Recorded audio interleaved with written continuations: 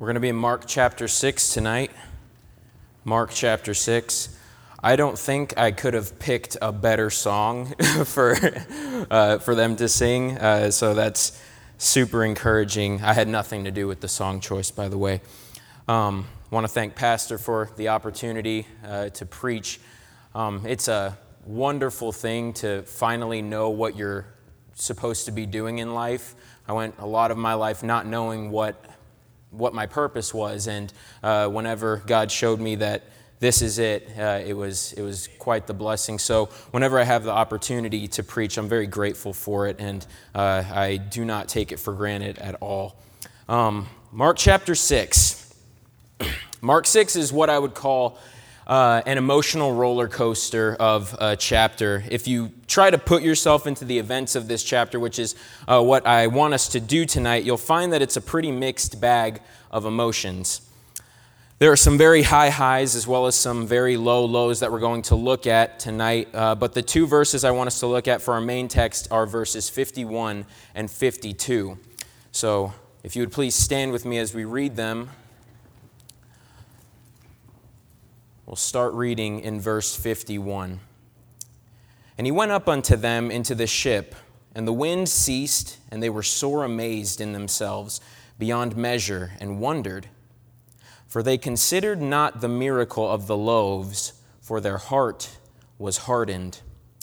The title of my message tonight is this: Don't Miss the Miracles. Don't miss the miracles. Thank you. You may be seated.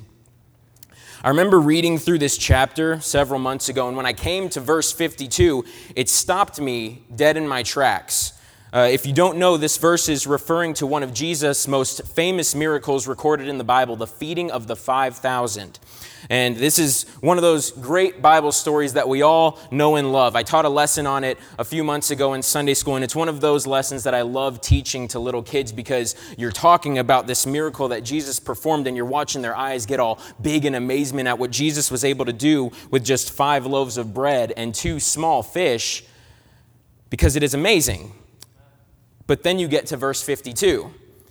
And it kind of perplexed me. That verse almost just knocks the air out of this whole chapter. It's a complete contrast to what you would expect after such an incredible event. So when I read that verse on this particular occasion, it caused me to look back at the whole chapter with a completely different perspective. For they considered not the miracle of the loaves, for their heart was hardened. This is talking about Jesus' own disciples. And they're being described here as having hard hearts, hearts that are so callous that they didn't even notice that an incredible miracle had even taken place. And that verse begs the question, how did they get to that point? What was it that caused the disciples to completely miss such an incredible miracle whenever it was right in front of them? A miracle that they themselves played a part in executing. I think if we, to answer that question, you have to look back at chapter 6, and I think the answer is found there. And tonight I want to point out 3 things, and we'll call them weaknesses that I believe may have caused the disciples to have hard hearts and completely miss the miracle of the feeding of the 5,000. And these are 3 weaknesses that we also need to watch out for as well, because they can and will result in us also missing the miracles of God, just as the disciples did. And I even went through the painstaking process of alliterating these points. I made sure to take a note out of Brother Cherry's preaching style, so they're easy for you to remember, all right? All right, let's get into them. Weakness number 1, fear. This chapter starts off with Jesus coming back to his hometown of Nazareth, and by this time, Jesus has already gained quite the reputation. He's preached his Sermon on the Mount, he's healed multitudes of people, he's cast out demons, he's openly rebuked the Pharisees, and while the Pharisees didn't like him very much, the common people wanted to be around Jesus. For the most part, people were excited to be around Jesus. However, things take a different turn whenever Jesus comes back to his hometown of Nazareth. In verses 1 through 6 in this chapter, we see that Jesus was not accepted by his own people in Nazareth. And these are the people that Jesus grew up around. He was familiar to them, rather. It didn't matter that he was performing miracles or that his fame was spreading all around the area. They had a pre-established view of Jesus that they couldn't get past, and they couldn't wrap their minds around the fact that this man that they've known since he was just a little boy was indeed their Messiah. And from this we get verses 5 and 6 in this chapter. And he could do there no mighty work, save that he laid his hands upon a few sick folk and healed them. And he marveled because of their unbelief. Think about how sad those verses are. Jesus wanted to do a mighty work in the lives of the people of Nazareth, but because they rejected him, he could do nothing there. The one that's literally able to solve all of their problems, they wanted nothing to do with. So, what does Jesus do? He moves on. Right after this, in verse 7, he brings his disciples in for a mission. He gives them power to cast out unclean spirits as well as power to heal the sick. But before he sends them off, he has some things that he wants to say to them. Now, if you're familiar, remember that we're talking about fear here in this first point. If you're familiar with this chapter, the obvious fear you might be thinking of would be the fear of persecution or even or death. Because in verses 14 through 19, we get a highlight of the death of John the Baptist. Or you might also be thinking of verse 49, where the disciples are in the boat and they're thinking they're about to die because of the storm. However, fear can manifest itself in many different ways. And while I do believe that the fear of persecution may have been a possibility, I don't think that that is what the disciples would have struggled with on this occasion. I think the fear that the disciples would have struggled with is one that is much more relevant to us than you might think. Look with me at verse 7.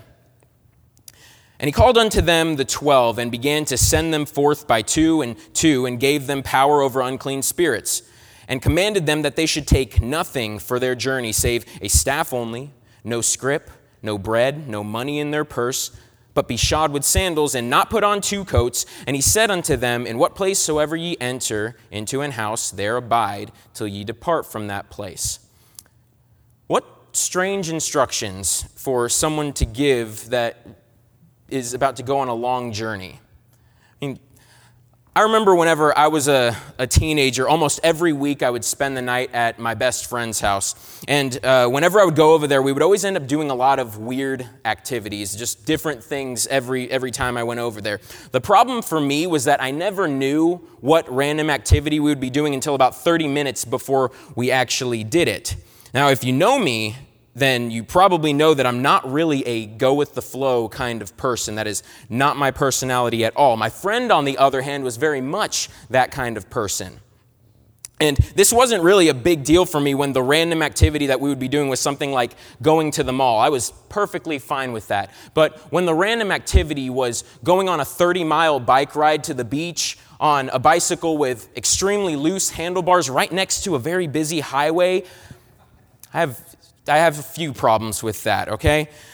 And I'm not joking. It got to the point where when my friend would ask me to come spend the night at his house, I would get stressed out because there was never a plan. And I would ask him, what are we going to be doing? What do I need to bring? Do I need to bring anything for this? I would spend one night at his house and pack like 4 days worth of clothes because I had no idea what was going to happen. What's the point I'm trying to make here? If any of these disciples were like me, then these instructions that Jesus gave them would have greatly stressed them out. I don't know about you, but I want to know what the plans are. And once I know what the plans are, I want to prepare and make sure that I have the items necessary for that trip. So I believe that the fear that these men might have faced in these verses is the fear of uncertainty. They were faced with the fear of depending on God and God alone to meet their needs. The fear of depending on God to send them to the right people that will feed them, clothe them, and lodge them. And remember, we're talking about grown men here. Okay, these were working men that up to this point in their life would have been pretty self-dependent. But now you take everything away from them and tell them not to depend on themselves anymore, but depend solely upon God to meet your needs. They had quite literally nothing but the clothes on their backs, the sandals on their feet, the staff in their hands, and the leading of the Lord. And for a lot of people, especially people that are used to being self-dependent, that can be a very fearful place to be. And it may have played a role in the hardening of the disciples' hearts. So watch out for the weakness of fear. And be careful for the weakness of point number 2, frustration. Just before Jesus sends the disciples off on this mission, he gives them specific instructions on what to do whenever they experience rejection. Look at verse number 11.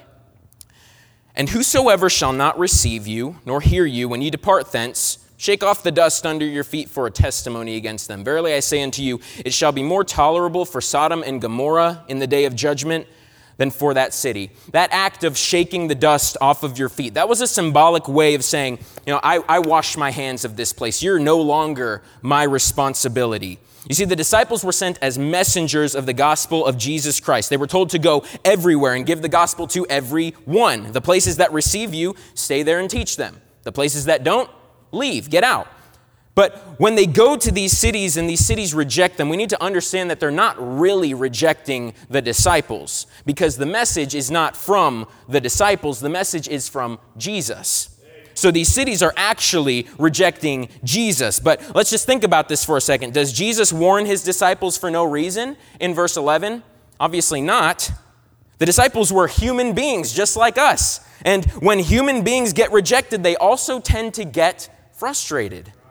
Even though it's not our message, Jesus knows this. And I believe Jesus gave them verse 11 as a warning against frustration, because I think given the personalities of some of Jesus' disciples, he knew some of them might not take rejection very well.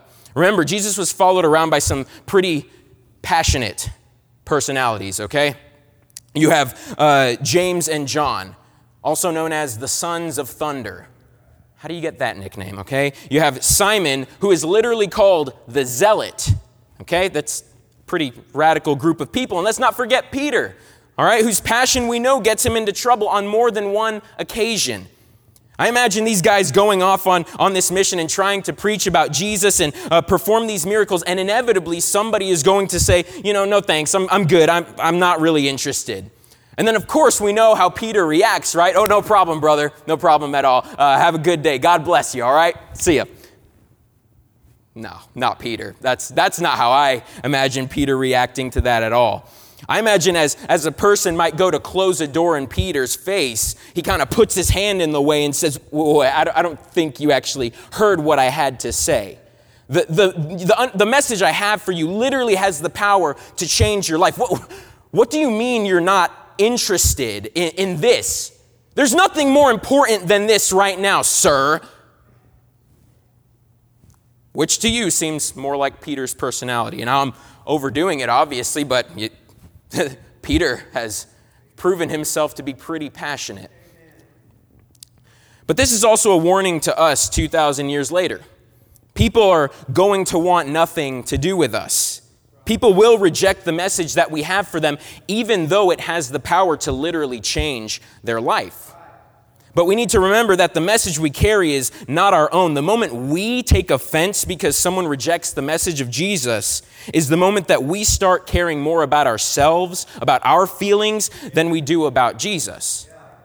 And at that point, we have fallen prey to the weakness of frustration, and we are on our way to missing the miracles of God. So while I don't know to what extent, I do believe that fear and frustration both could have played a role in the hardening of the disciples' hearts in verse 52. But there's one more thing that I believe also contributed and might even be the biggest culprit to the disciples missing the miracle of the feeding of the 5,000.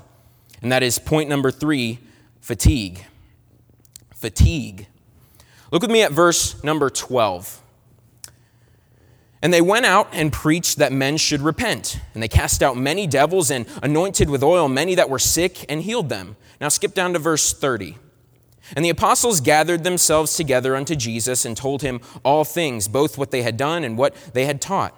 And he said unto them, Come ye yourselves apart into a desert place and rest a while, for there were many coming and going, and they had no leisure so much as to eat. And they departed into a desert place by ship privately.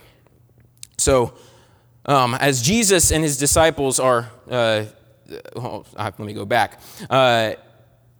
These disciples were doing some hard work. Okay, they were out performing these miracles, preaching the gospel, doing what Jesus had told them to do. And they dispersed and did all this. And this was by no means a relaxing time for them. Verse 31 tells us that they were so busy that they didn't even have a moment to take a break to eat. So they are no doubt extremely tired and physically worn out at this point, which is why Jesus tells them in verse 31 to come out into a desert place or a secluded area and rest for a little while because they needed it. Well, they finally get that moment of rest that they've been waiting for, that they very much needed, but it's very short-lived. Look at verse 32 with me now. And they departed into a desert place by ship privately, and the people saw them departing, and many knew him, and ran afoot thither out of all cities, and outwent them, and came together unto him. And Jesus, when he came out, saw much people, and was moved with compassion toward them, because they were as sheep not having a shepherd, and he began to teach them many things. So as Jesus and his disciples were sailing to this secluded place to rest, the multitude saw where they were going and ran ahead of them to meet them. And we see in that beautiful verse 34, Jesus, who, by the way, is also very tired and physically worn out, without any regard for himself, shows compassion on the multitude and spends the next several hours healing the sick and teaching them. But at this point, just based on the text, I do not believe that the disciples had the same mind that Christ had about this multitude. Remember, they expected rest, but now they have more work to do. And I have a sneaking suspicion that when the disciples saw the multitude, they were not happy nor compassionate towards them. But honestly, I believe that the disciples were annoyed and even aggravated by this multitude. And lest you think I'm making an unfair assumption, let me first ask you, how do you feel when after a long, hard day of work, after spending an hour in that wonderful Atlanta traffic, amen, you finally get home and get the moment of rest that you've been waiting for all day, but then just as you kick off your shoes and sit down on your comfy couch, the kids start screaming.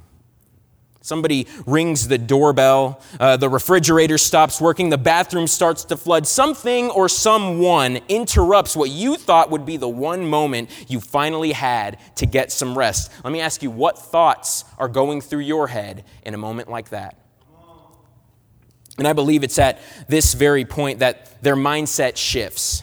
This is the very moment that their purpose shifts from serving the Lord to let's just get this over with so we can finally get some rest. And the way I imagine this is clear in my mind. Hour after hour goes by of Jesus teaching and healing the multitude. And I don't think the disciples were just sitting by doing nothing while this was happening either. I don't know for sure, but the disciples may have also been teaching and healing just as they were in verses 12 and 13. But I definitely don't think they were doing nothing. And then we get to verse 35, and now the day is far spent, meaning it is late. It's well past the time that these people should be out. And what happens next is almost comical to me. Look at verse 35. And when the day was now far spent, his disciples came unto him and said, "This is a desert place, and now the time is far past. Send them away that they may go into the country round about and into the villages and buy themselves bread, for they have nothing to eat." He answered and said unto them, "Give ye them to eat." And they say unto him, "Shall we go and buy 200 pennyworth of bread and give them to eat?" He saith unto them, "How many loaves have ye? Go and see." And when they knew, they say, 5 and 2 fishes. Again, this is just my opinion, but I don't believe for a second that the disciples actually cared about the fact that this multitude hadn't eaten anything.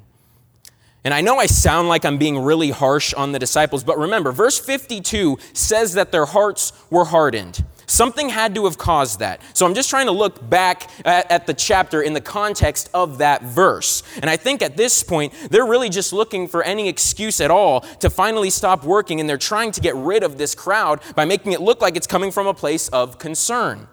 And I think Jesus knows this, which makes his response to their concern even more hilarious.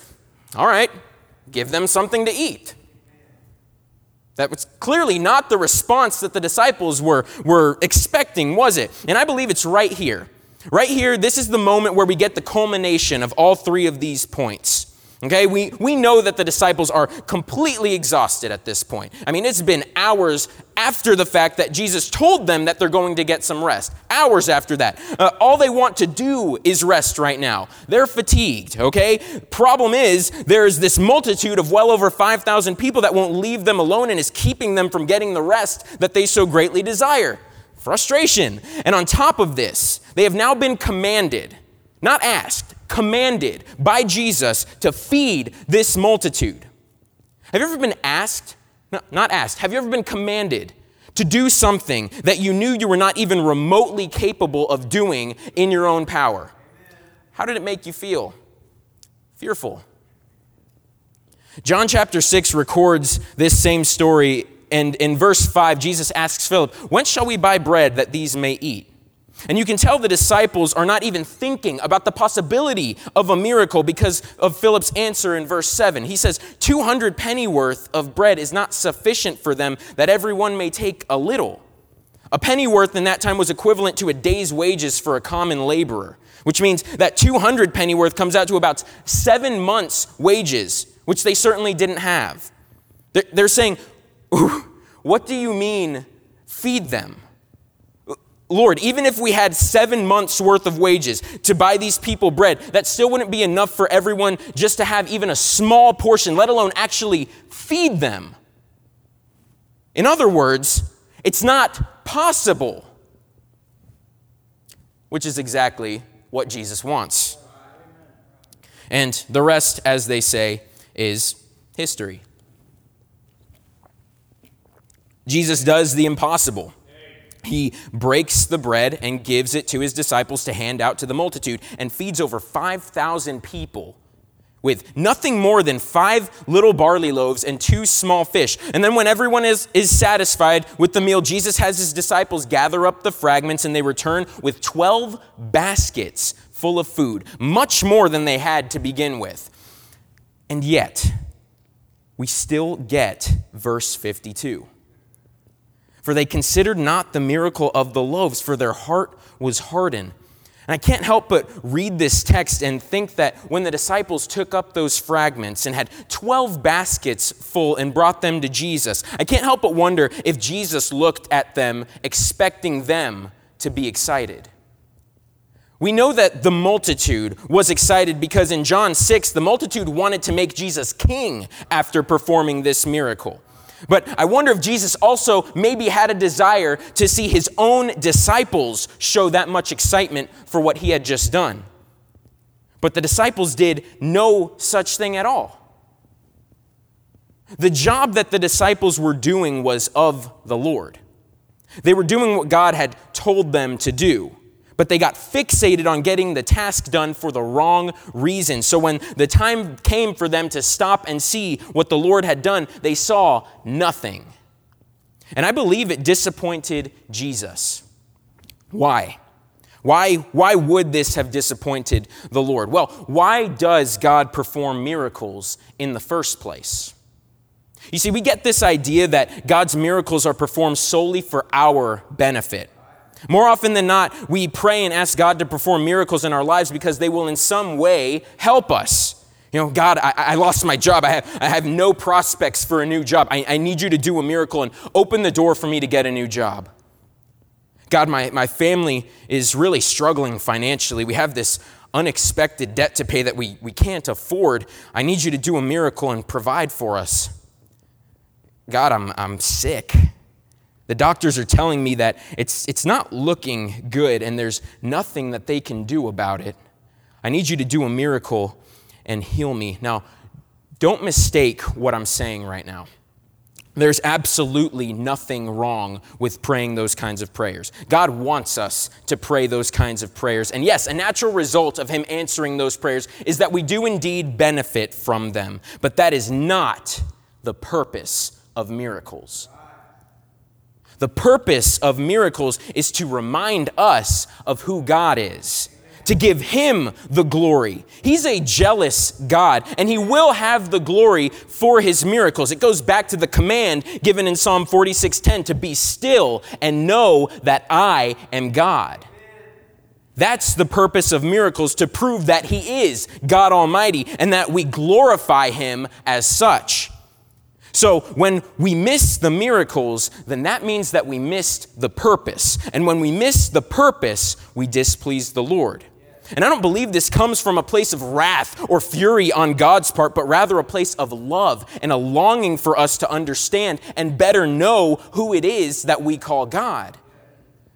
The disciples missed the miracle. Therefore, they missed the purpose. So because the disciples missed the miracle, God made them see it. And don't miss this. When God has to make us see his miracles, he may have to rattle our cages to do so. Jesus immediately tells them to get into the ship and sail to the other side while he sends the crowd away and goes to the mountain to pray. And let's pick up in verse 48. And he saw them toiling and rowing, for the wind was contrary unto them. And about the fourth watch of the night he cometh unto them walking upon the sea, and would have passed by them. But when they saw him walking upon the sea, they supposed it had been a spirit, and cried out, for they all saw him and were troubled. And immediately he talked with them, and saith unto them, Be of good cheer, it is I, be not afraid. And he went up unto them into the ship, and the wind ceased. And they were sore amazed in themselves beyond measure, and wondered. For they considered not the miracle of the loaves, for their heart was hardened. Again, we see these 3 points in these verses. But this time it's in a much more intense and uncomfortable way. Remember, several of the men in this boat are experienced fishermen by trade, so they've spent most of their lives on the water. But none of that experience makes the winds any less boisterous or the water any less power. And no matter how hard they fight to get back on course, they cannot make any headway against this mighty storm, and no doubt they are frustrated. We have this thing in our house called a row machine. Does anybody know what I'm talking about? A row machine? Yeah, it's really cool. It's an exercise machine that's supposed to simulate rowing. It's pretty big, but it kind of folds up so it doesn't take up too much space whenever the inevitable happens and you decide to treat it the same way that you treated that poor treadmill that you got 2 Januaries ago, thus banishing it to the corner of your garage to die with all of your other fitness endeavors. Anyways, if you've ever been on a row machine before, or have ever rowed in a boat for that matter, then you know that rowing is not easy. Rowing utilizes a ton of muscles in your arms, your back, your core, and even your legs. And just a few minutes of heavy rowing is enough to make most people very, very tired. By verse 48, these men have been rowing for hours in a raging storm and making no progress at all. They were fatigued. And the harder they try, they realize that nothing that they're doing is working. The wind is tossing them around like rag dolls, and they're taking on water, and they're realizing that they're in a mess. They're in trouble. And now they're seeing what appears to be a ghost coming towards them on the water, and they are filled with fear. Well, now they're ready to see what they should have seen a long time ago, or rather, who they should have seen a long time ago. And we get those sweet words from Jesus in verse 50, Be of good cheer. It is I, be not afraid. This is such a beautiful moment because in the disciples' minds, they are not calm. They're thinking, what do you mean, be of good cheer? Nothing is going the way that it's supposed to go right now. What do you mean, be not afraid? We've lost control of the boat. There's nothing we can do. We're about to die. Why shouldn't we be afraid? Because it is I. I am here. You lost sight of who I was with the loaves and the fishes because you got too focused on yourself. You fell prey to your feelings and emotions, and now look where they've taken you. You've allowed them to take your eyes off of me and forget who I am. And it's time to get your eyes back on me. And then Jesus steps into the boat, and immediately the wind ceases. Immediately the waves fall. And as the ship gently rocks back and forth, the only sound heard is those last drops of rain that are falling from the sky and hitting the water. And the disciples are in complete shock. They see this man.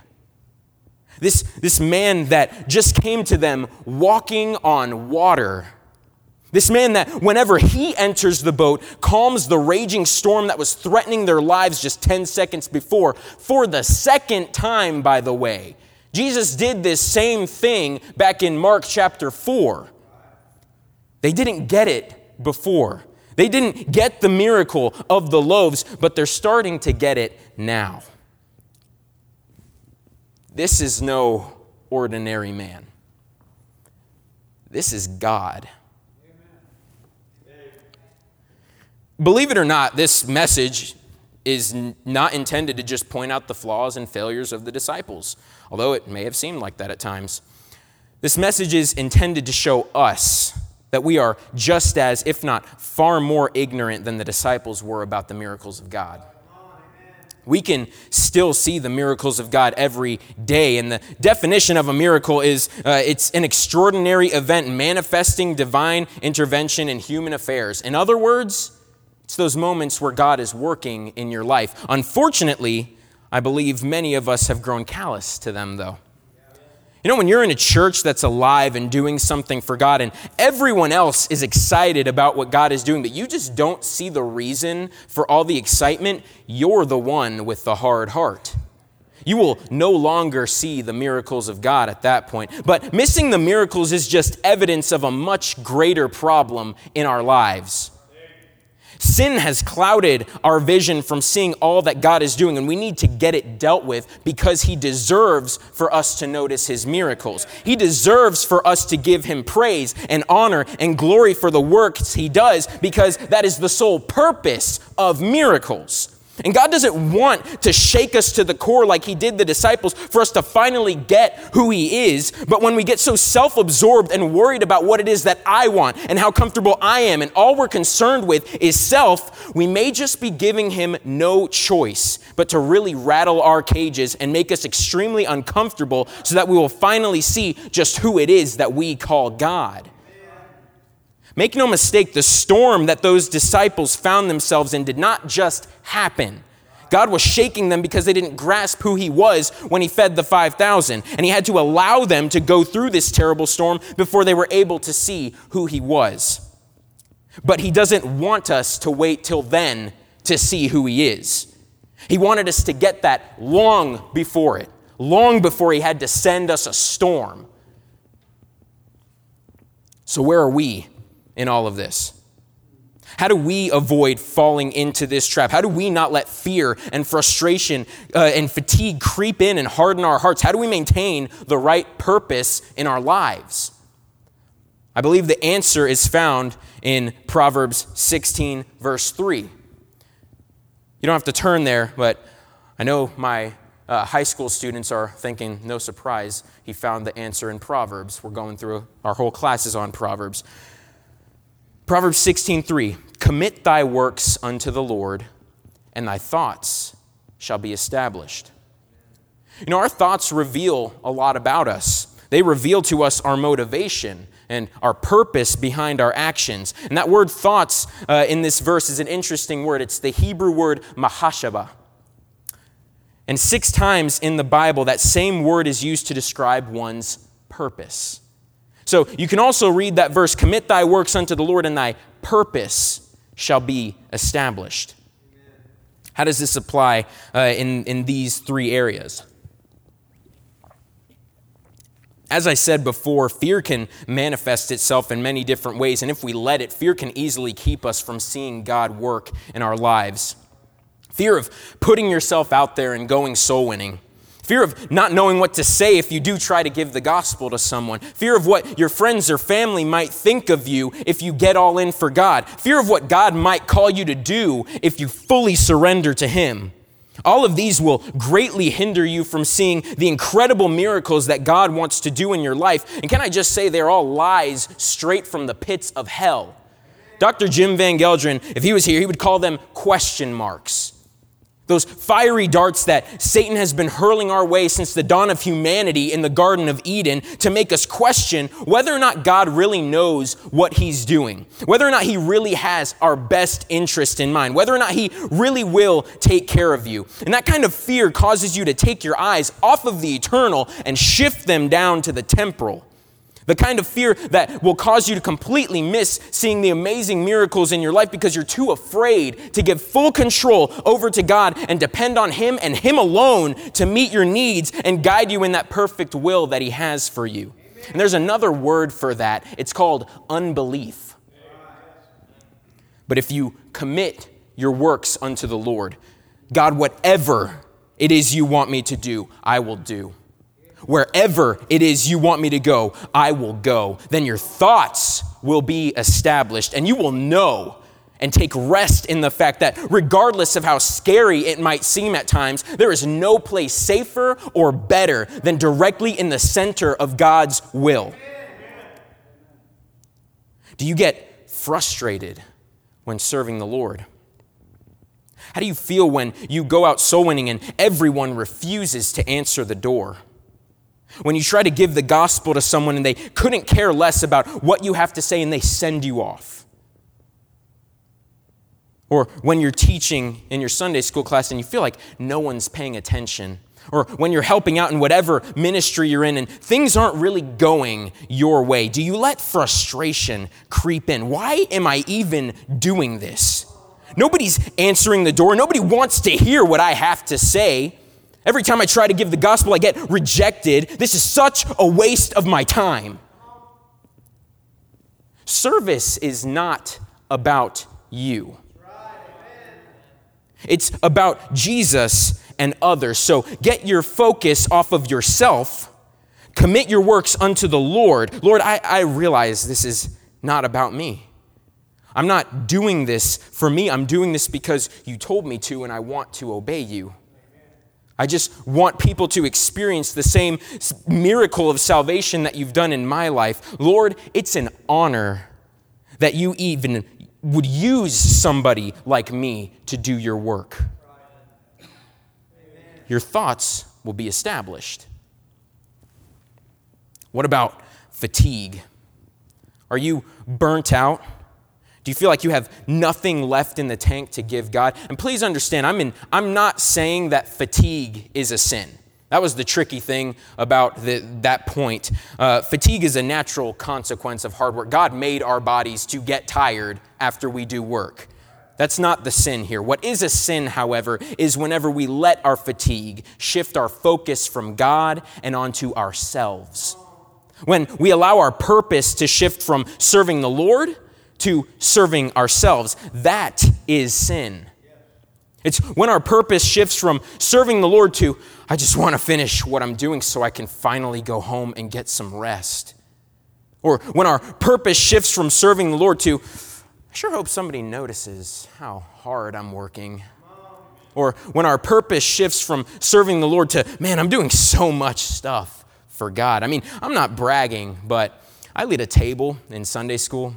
I sing in the choir, I help in the nursery, I work the camera, I help usher, I play in the orchestra, I clean the buildings, etc., etc., etc. Don't be fooled. That mindset is not motivated by a love for the Lord. That mindset is motivated by a love for yourself. You know, Proverbs 25:27 says, for men to search their own glory is not glory. And the funny thing is we brag about how many hours we worked in the week, and then we complain about how exhausted we are because of all the work that we did that we're so proud of doing. But then we use that same exhaustion as an excuse to not do the things that we know that we should be doing. You know, we use tiredness as an excuse for everything. Some might even be using it right now as an excuse to fall asleep in a church service. Don't worry, I won't hold it against you. So many use the excuse that they're too tired to go to the Saturday night prayer meetings. You know, that excuse is exactly what keeps you from seeing the miracles of God answering those prayers that were specifically brought up in those prayer meetings. You see someone that hasn't been to church in months show up on a Sunday morning, or a random guest walk in and get saved on a Sunday morning, and you think, oh, well, that's nice. But what you didn't see were those that were agonizing in prayer the night before, asking God to bring back that one that hasn't been faithful to church, or to bring the lost and broken through our doors and save their souls. You didn't see any of that. Sure, you got to see the end result, but miracles are not based on how they ended. Miracles are based on how they began. Yes, Jesus fed over 5,000 people. But did you know a catering business can do that too? The miracle is that he started with only 5 loaves and 2 small fish. Yes, Jesus helped a man to see, but an optometrist can also do that too. The miracle is that the man was blind from his birth. Whenever you're only seeing the end result, you're not getting the whole picture. You are missing a major part of the miracles, just sitting back, content being a bystander, when you could be a very part of those miracles. You may be missing the miracles in your personal life because you're too tired to take an hour out of your day and spend it talking to God. Oh, don't go there. You don't understand my schedule. I have so much work to do. I don't have time to take an hour out of my day to pray. I'm exhausted already as it is. Let me say it this way. You can't afford to not spend time in prayer with the Lord. You're only doing yourself a disservice by withholding unimaginable blessings that your Father in heaven is eager to give you. You may have heard the name Martin Luther before. He was a German monk that nailed his 95 Theses to a church door in 1517, sparking the Protestant Reformation. And he was a very busy man. But he was quoted as saying, work from early until late. In fact, I have so much to do that I shall spend the first 3 hours in prayer. That's quite the viewpoint to have. I can't tell you how many times in my morning time with the Lord, the first words out of my mouth have been, Lord, I'm tired. He knows. He understands. He made us that way. But when we stick to it, when we follow the process, when we commit our works unto the Lord, He will always, without fail, establish our thoughts. He will give us the right motivation. He will align our purpose, and that is the key to not missing the miracles. In all thy ways, acknowledge Him, and He shall direct thy paths. That's a promise. We are incapable of having anything but a selfish purpose until we acknowledge God, invite Him into our lives, and allow Him to show us our true purpose. And that is, whether therefore ye eat or drink or whatsoever ye do, do all to the glory of God. And when we do that, it's impossible for us to not see the miracles. Don't force God to make you see Him. Deal with the sin in your life so you can finally see Him for who He truly is. He reveals Himself to us in miraculous ways every day. Don't miss the miracles. Let's all stand.